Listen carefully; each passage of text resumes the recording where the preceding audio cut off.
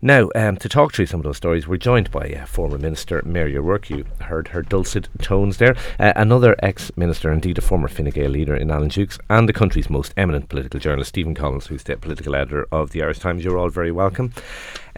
Stephen Collins, let's start with that list of demands from the independents. Now, I mean, if even half that tally is right. I mean, they're saying 13 billion is the list of demands. I mean, this raises a very real fear. I mean, I think we probably will get a government, but there's a very valid question.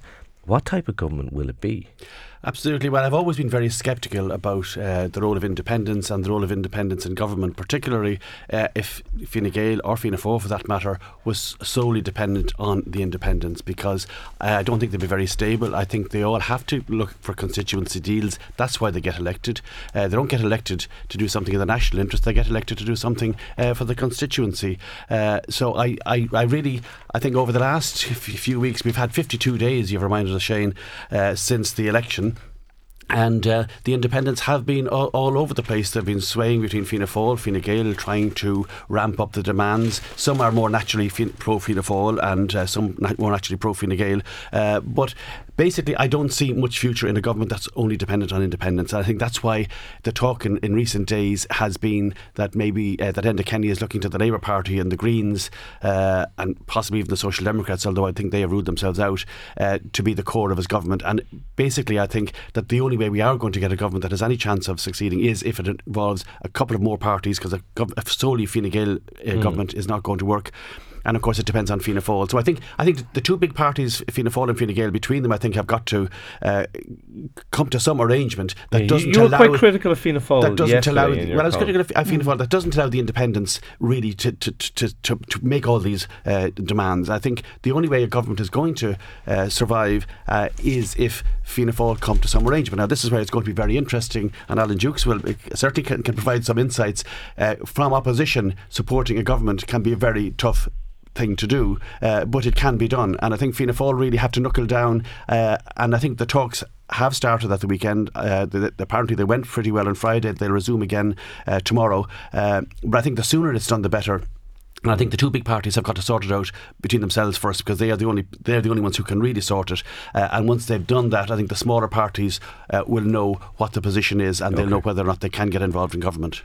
Mary Rourke, just on the independence, we know Owen Harris he's actually written a belter of a piece in the Sunday Indo on this today, talking about pork barrel politics and basically saying this is ultimately what it's about. And he also says to the independents, time to stop grandstanding and get behind the only deal possible now that Fianna Fáil has flushed out the fence sitters. That deal is minority Fine Gael government led by Enda Kenny, backed by Labour, the Greens, the Social Democrats, responsible independents, and supported by Fianna Fáil in opposition. Are we moving towards a situation where, as Stephen said, if you can bring in one or two of those smaller parties, that some of those independents will now be left on the sidelines? Well, there wasn't room for everyone. I mean, when we heard one of them on Friday, or Thursday, I think, or Friday, saying, well, we'll take 5 or 6 cabinet seats, I thought that was astonishing. But that was quickly. I think that was Finn McGrath who made that claim. It was. Yeah. Well, we'll take 5 or 6 cabinet seats. You have to question his maths, if nothing else. Yeah. I mean, if you'd 50, even if you got all 15 independents, and there was 50 Fine Gaelers, that doesn't buy you a third of the cabinet. No, but I think we are moving to a rainbow, what you might call a rainbow. And remember back in 48 to 51, what you read about, I mean, was that there was a rainbow at that time, all made up of small parties. 5 parties and independents as well. Yeah, James Dillon sitting at cabinet. That's right, as an independent. Yes. Yeah. So I think we're moving towards that kind of a make-up of government. And that's better. It's certainly better for Fianna Fáil if Labour go in. That is, if they will allow Joan Burton to take her place presumably again. It won't be Joan though. We'll talk about Labour in a minute. Yeah, I know, okay. But I think we're moving towards that kind of a make-up. Okay. Alan Dukes, do you go along with that? I mean, well, I think Stephen has the right of it, and it's been clear from the time the election results were announced, the only way of putting a viable government together was on the basis that it would be a minority government led by Fine Gael with support from Fianna Fáil. The independents could have a role in that, but it would depend on how they approached it. I think some of the independents, to my mind, certainly have a very good take on this. Michael Fitzmaurice, for example, seems to me to have been to be a person of eminent common sense. And as far as I'm aware, he's not associated with any kind of pork barrel politics. Shane Ross now seems to have got a new mode. Up to now, he was always outraged indignation all the time. I think since his gaffe, he has learned to curb his loquacity a bit, although he's writing nonsense in the Sunday Independent today. About the Independents a story about how Fianna Fáil didn't turn up for lunch. Yes, yeah, I mean, it's a big deal, you know. I mean, how to spend half a page of a Sunday newspaper giving out about the fact that Fianna Fáil never turned up for the sandwiches. But I mean, some of the Independents seem to me to be trying to be far too cute. I was in a discussion lately with Matty McGrath just before the last vote in the Dail. And he was asked who they would vote for. And of course he said everything except give an answer. But then he said, well, the independent group will have a meeting to discuss this. And I said to him, well, Matty, will you have a whip then after the meeting? And he said, of course we won't have a whip. And I said to him then, the obvious question, well, why do you need to have a meeting if you're not going to have any whip decision? And I was told by an eminent journalist that I was being very unfair to Matty McGrath by just asking him to make up his mind. And I think the Independents have, they started well, but they've strung the thing out so long that they seem to have lost all kinds of credibility. And if it's true that there are these claims for 13 billion worth of constituency projects, then I think they've ruined their case right from the beginning. The fact of the matter is that whatever government is put in place is going to be severely restricted for the next 2 to 3 years over what extra they can do. And if you look at the problems that face us, the demands for expenditure are going to be huge. Now, I learned on my first month as a student of economics in UCD that the science of public finance was the art of accommodating scarce resources to unlimited ends. And that's where the hard decisions have to be made. And while we can all list off a whole list of perfectly defensible, desirable, urgent, over-urgent problems, the money isn't going to be there to do them all at the same time. And the government is going to have to make some kind of a list of priorities and allocate a relatively small amount of money between them. Politicians always have choices. You can, in a budget, you can do a little about a lot of things and not much about anything. And the only result of that is that you annoy everybody. And the Independents haven't learned that yet. Now, putting a government together, I think, is going to need a good, strong anchor, and that means a proper agreement between the two main parties. We'll get to that, because I do want to ask you, because obviously you have a fair bit of experience when it comes to that, but we will come to that in a moment.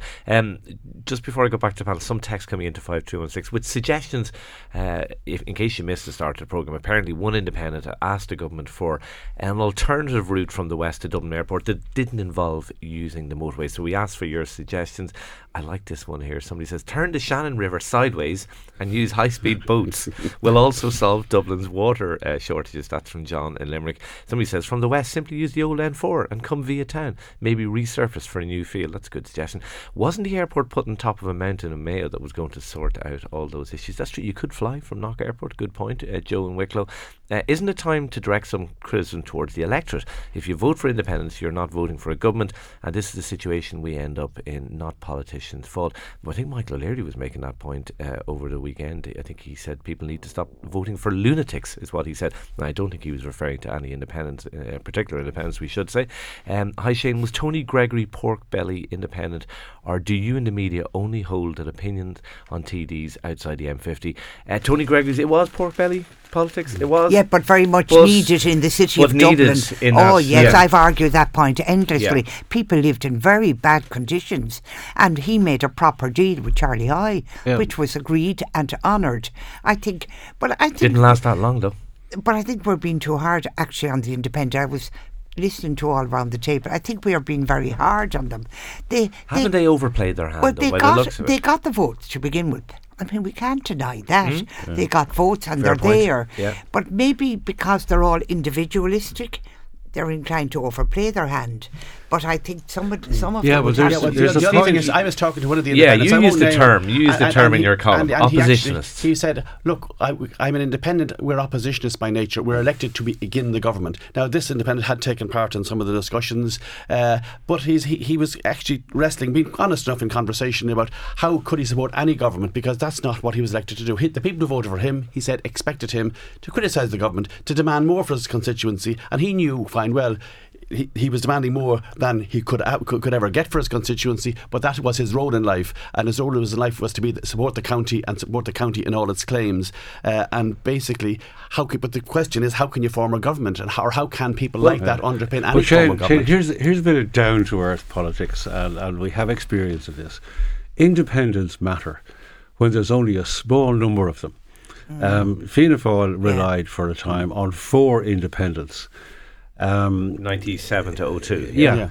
And those independents, the 4 of them, were heavily into pork barrel politics, but they made agreements early on. And they made no bones about it either. They made no bones about it. And they made no bones about supporting them. They had a very narrow focus, they had a limited range of requirements, and the government was able to deliver those.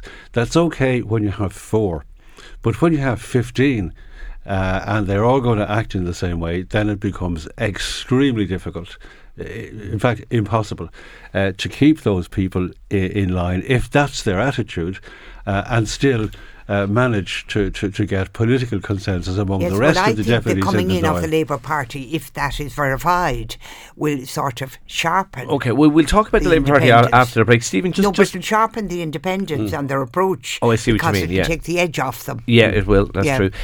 Stephen, to use the term of the independent you spoke to, the oppositionists, who among those 15 independent are less likely oppositionists, or who I'm struggling to phrase this, but who'd be more comfortable in government and more comfortable dealing with national politics? Well, it's very hard to say, because they've all come together in a group. But obviously, Catherine Zappone went in and she voted for Enda Kenny, so she played a blinder last week. She played a blinder last week. Michael Lowry, actually, who is anathema to most of the parties, he's from the very beginning has supported Enda Kenny, made no bones about it, and he's not looking for anything. And there was no protest from Enda. And there was no protest from his vote. Not at all. And he but who among the others? I don't. Zappone is an opposite. Michael Harty. Some people say Michael Harty is mentioned. Clare. Junior. Some people saying junior health minister with primary care. I'm not even sure if any of these things really do add up. Sean Canny from Galway East is, he's not going around shouting his mouth off and making big demands. Dennis Naughton, who was formerly in Fine Gael, might he go back to Fine Gael? There's a lot of speculation that he might. His big row was with Enda Kenny. Yeah, well, that Enda Kenny is not going to be around for that much longer. So there are probably they probably government. I think they could probably have 4 or 5 independents. Fianna Fáil is saying that Fine Gael have to demonstrate that they've got the support of 8 people, not necessarily independents. Now, initially, I think independents were mentioned, but if Labour came aboard or the Greens came aboard, I think that would do. But Fianna Fáil want to be sure that if they abstain, that whatever government is put in place, the arithmetic balances out. So they have to have more than 8. But I suspect at this stage, certainly, I think the Fine Gael's preference would be to have Labour, the Greens, and a number of 4 or 5 independents who they think they could rely on. And as Alan has said, if you're a small number of independents, whatever deals you do, whether they're looking for something at a national level in terms of a policy, or whether they're looking for something at an individual constituency level, they can be delivered. But you can't deliver for a huge group. Would need one of those at cabinet, though, wouldn't they? If there was 5 or 6, that would get them a cabinet. I think definitely there would be one independent at cabinet, and 1 or 2 juniors, perhaps. Absolutely, as happened in 1948. As happened in 1948 when James Dillon went in,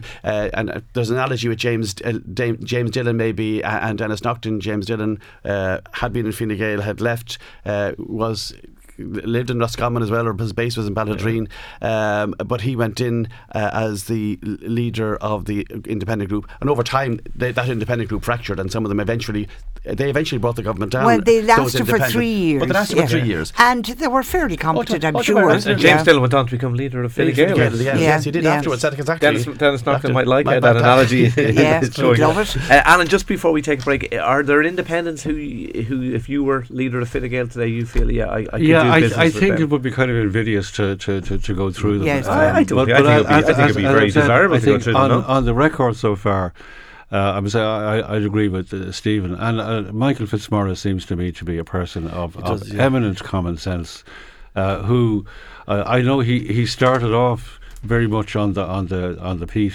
cutting thing, but he has a much wider breadth of understanding of what the objectives of politics are, and I would think that he's a very solid member. And another person who's mentioned was Maureen O'Sullivan, who's been a very good TD for Dublin.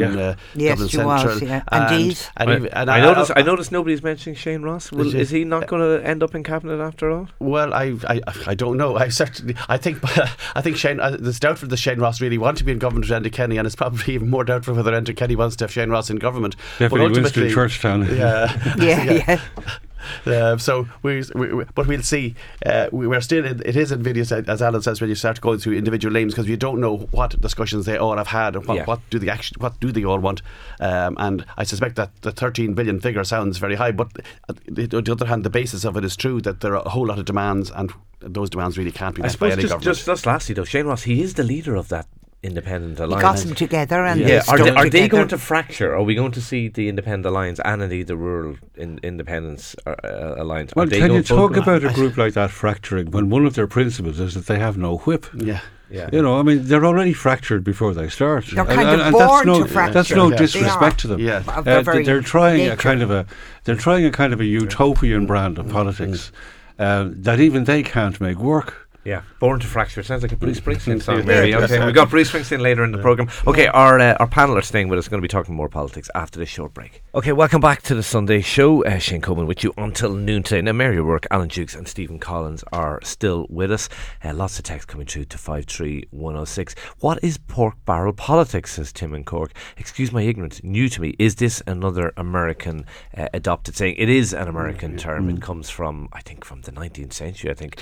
But it basically refers to any form of public spending, particularly Stephen Collins, that when it's kind of it's greasing the wheels. It's greasing the wheels and it's buying off votes. Yeah. That's really what it means. Yeah. Listen, let's talk about the Labour Party, Stephen, because your own paper sort of broke the story yesterday that Labour were back in potentially. Is it a runner? Could they get it through a Labour Party conference? Well, for a start, I think the leadership, or the 7 TDs as they are, have got to make up their minds, and I'm not sure that they're completely decided yet. I think Enda Kenny has certainly been encouraging the Labour ministers to remain in government, to try and bring their party back into government, and he's stressing how important they were in the last government and the things they can achieve. So it's down. There's the Labour leaders, Joan Burton, Brendan Howden would be hugely influential, Alan Kelly, the Minister for the Environment. They've got to make up their minds. You'd have to think the three of them probably favour. The three of them, they probably favour, but they're taking soundings this weekend. I know they haven't too many soundings to make, have they? Well, there's only party. 7 of them. Yes, but among their own party, among the constituency organisations, and among the Labour organisation, because I think they probably would be persuaded that they should go back into government, but if they can't bring the I spoke to a Labour TD during the week, and I said, I suggested, would it not make sense? And he said, look, a former Labour Party TD said, I don't think we could get it through a party conference. And I think they've got to gauge that. For a start, they've got to gauge. I'm told that that would be wrong to say that they've come to a definite view, but that they are gauging the opinion. I think if the parliamentary party came to an opinion itself, and then went and strongly put it to a conference, maybe they could get it through. But I think they've got to be fairly united on it. But I think the process has gone on so long. The country has been lacking a government.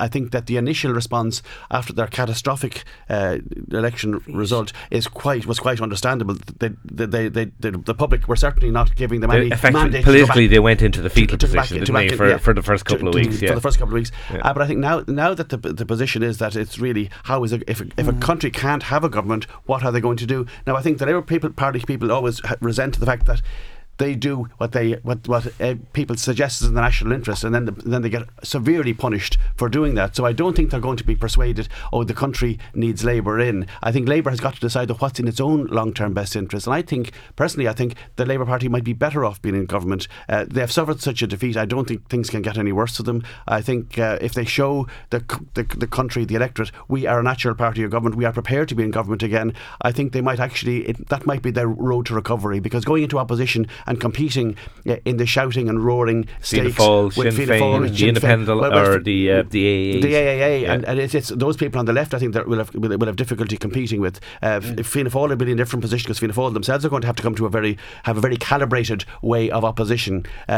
But I think, personally, I think Labour would be right to go back into government, but I'm not sure that the members will see it that way. Yeah, well, I think Labour is in serious danger of being outlefted by AAA and PVP. They won't be able to compete with the kind of extremism that comes there. So they would have a very difficult time in opposition.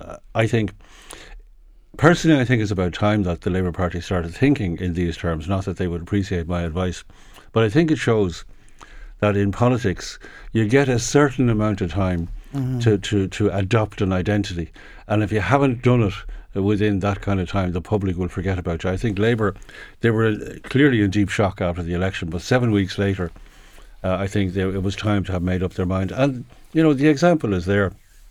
You had Renua as a party that faffed about for over a year before deciding even to become a party, and by the time they did, they were irrelevant because there was no brand just there. Before I bring in Mary Allen, that's part of the problem for Labour. One thing that strikes me about Labour, listening to even to Joan Burton in the Dail last week, you do get a feeling like they're like the Japanese soldiers still in the jungle fighting the Second World War long after it's over. There was an element of that still railing against Fianna Fáil. Oh yes, you're the party that brought us to bankruptcy. Like, they kind of need to move on from that. Refighting the election instead of looking at what the fight is now. It's like generals always fighting the last war and getting it wrong. But I think they need to look at what the prospects are for the political system from here on, quite apart from parties. What is there for the political system from here on, and what can government formation do to make sense of that? Mary Rook, the other thing they need to address, and I think address pretty quickly, is the leadership issue. I mean, Pat Rabbitt, writing in the Business Post today, he says the suggestion that the current Labour leadership could stay in situ has caused disbelief. Well, people, the general public, as distinct from anoraks like us around your table this morning, the general public thinks she's going on and moaning. To pick up on what Alan said, she spoke last Wednesday, Thursday, whatever day that they all met. Thursday, yeah. And she spoke in her usual moan, and it was a moan, and I'm not being anti-feminist in saying it, you mightn't want to say it, but I'm saying it. She started talking about what they had done 5 years ago. The country called and they answered the call and they came into government and what they did, and she went on and on. No wonder they started jibing at her in the Dáil, because she looked for it, and if she's going to keep that up, she better. I don't know about changing leaders, because I don't know how they go about that. I just don't understand. Well, she would presumably be the first leader to ever survive losing 80 or 90% of their seats. Well, which they is had effectively 37 and they ended up at 7, whatever percentage that is. But she would be. But I think myself, I really think that if they're going to do it, she'd want to sharpen up and smarten up and get at it and go in, have her conference. But I think they're better to go in and carve out a better identity for themselves from being in government and stop the moaning. Like, nobody wants people moaning more. Look what we did, we saved the country, there was no money for everything, and like, you feel like falling down. Well, she wouldn't be the only politician that you could accuse of moaning in the current Dáil. Stephen, what do you think will happen with the leadership? Well, I doubt very much if Joan Burton will remain as leader of the Labour Party when all the dust has settled. Yeah, but she has to get it back in if they're going to go back absolutely. in. So I think for the moment, though, until it's clarified what kind of a government are we going to have, I think she will remain. The Labour Party have adopted this idea of all the members voting, all the members of the party voting, and that will take months. Who thought that was a good idea? Exactly. Well, all the parties, the British Conservatives are the same. I think they paid far too much attention to political scientists and to outside experts who say you need more democracy. I think the people who know who should be leader are the members of the parliamentary party. They know the character, they know the individuals, and I think parliamentary parties should elect the leader. And they have to be able to react quickly. And they have to be able to at a time like this, you can't spend a month or 6 weeks another consulting the membership of the party. party. In the same position. I think in Fianna Fáil now it's all down. It's all electoral colleges of all kinds. But I think the key the three members of the cabinet, of the outgoing cabinet, I think their views are going to be crucial. But I think they've got to make up their minds fairly rapidly. And they don't need an electoral contest, do they? It would be kind of risible, wouldn't it? It would be risible. The general view is that Brendan Howlin, who was a very successful minister in the government, that Brendan Howlin would be the logical person to lead the party for the next few years. He wrote an article last week in the Irish Times in which he sort of said, here I am.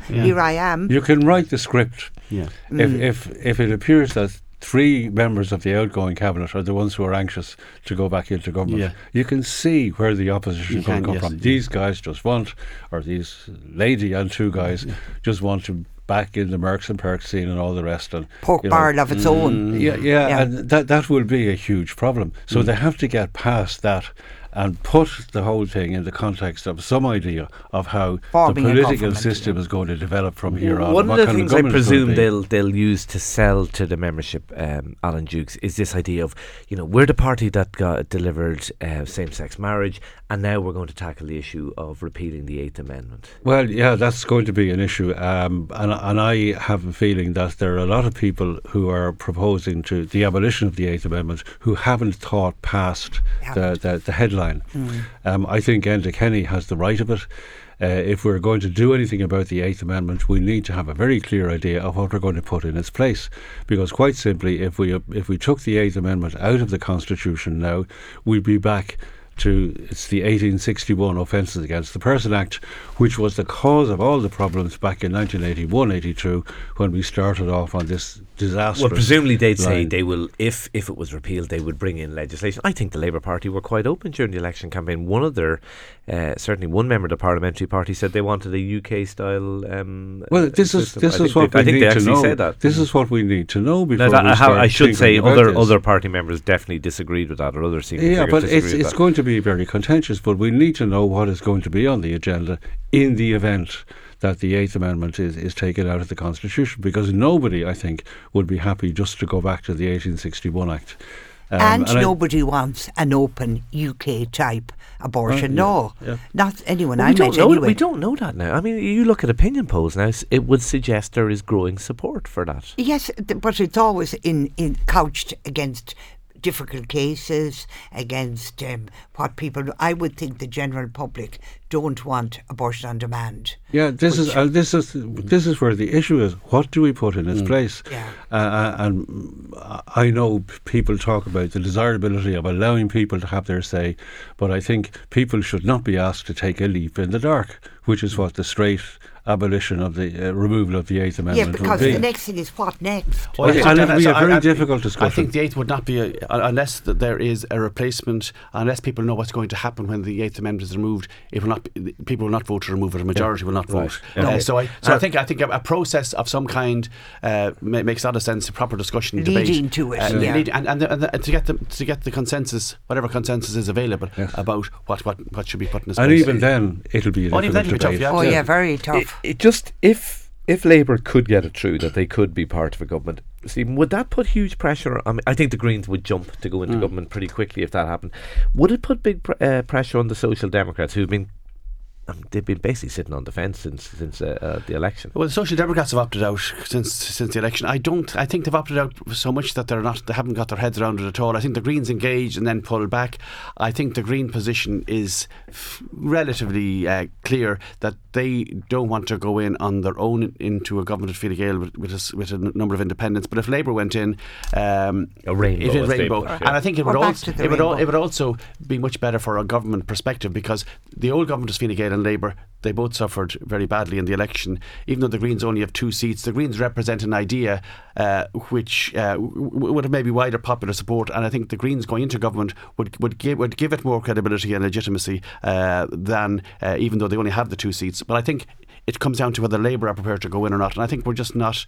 That process is going to be the next big issue. Is that 50-50 at this stage in relation to Labour? Or I would say it's probably 50-50, yeah. I would think so too. It would give the government 61 seats if you had the Greens as well. If you had the Greens as well, yeah. All right, we need to take a short break. Just over the magical number of 60. Yeah. Okay. Yeah. No, it would get them a long way. They'd still, of course, need Fianna Fáil support, which we might talk about after this short break. Now, Mary O'Rourke, Alan Dukes and Stephen Collins are still with us.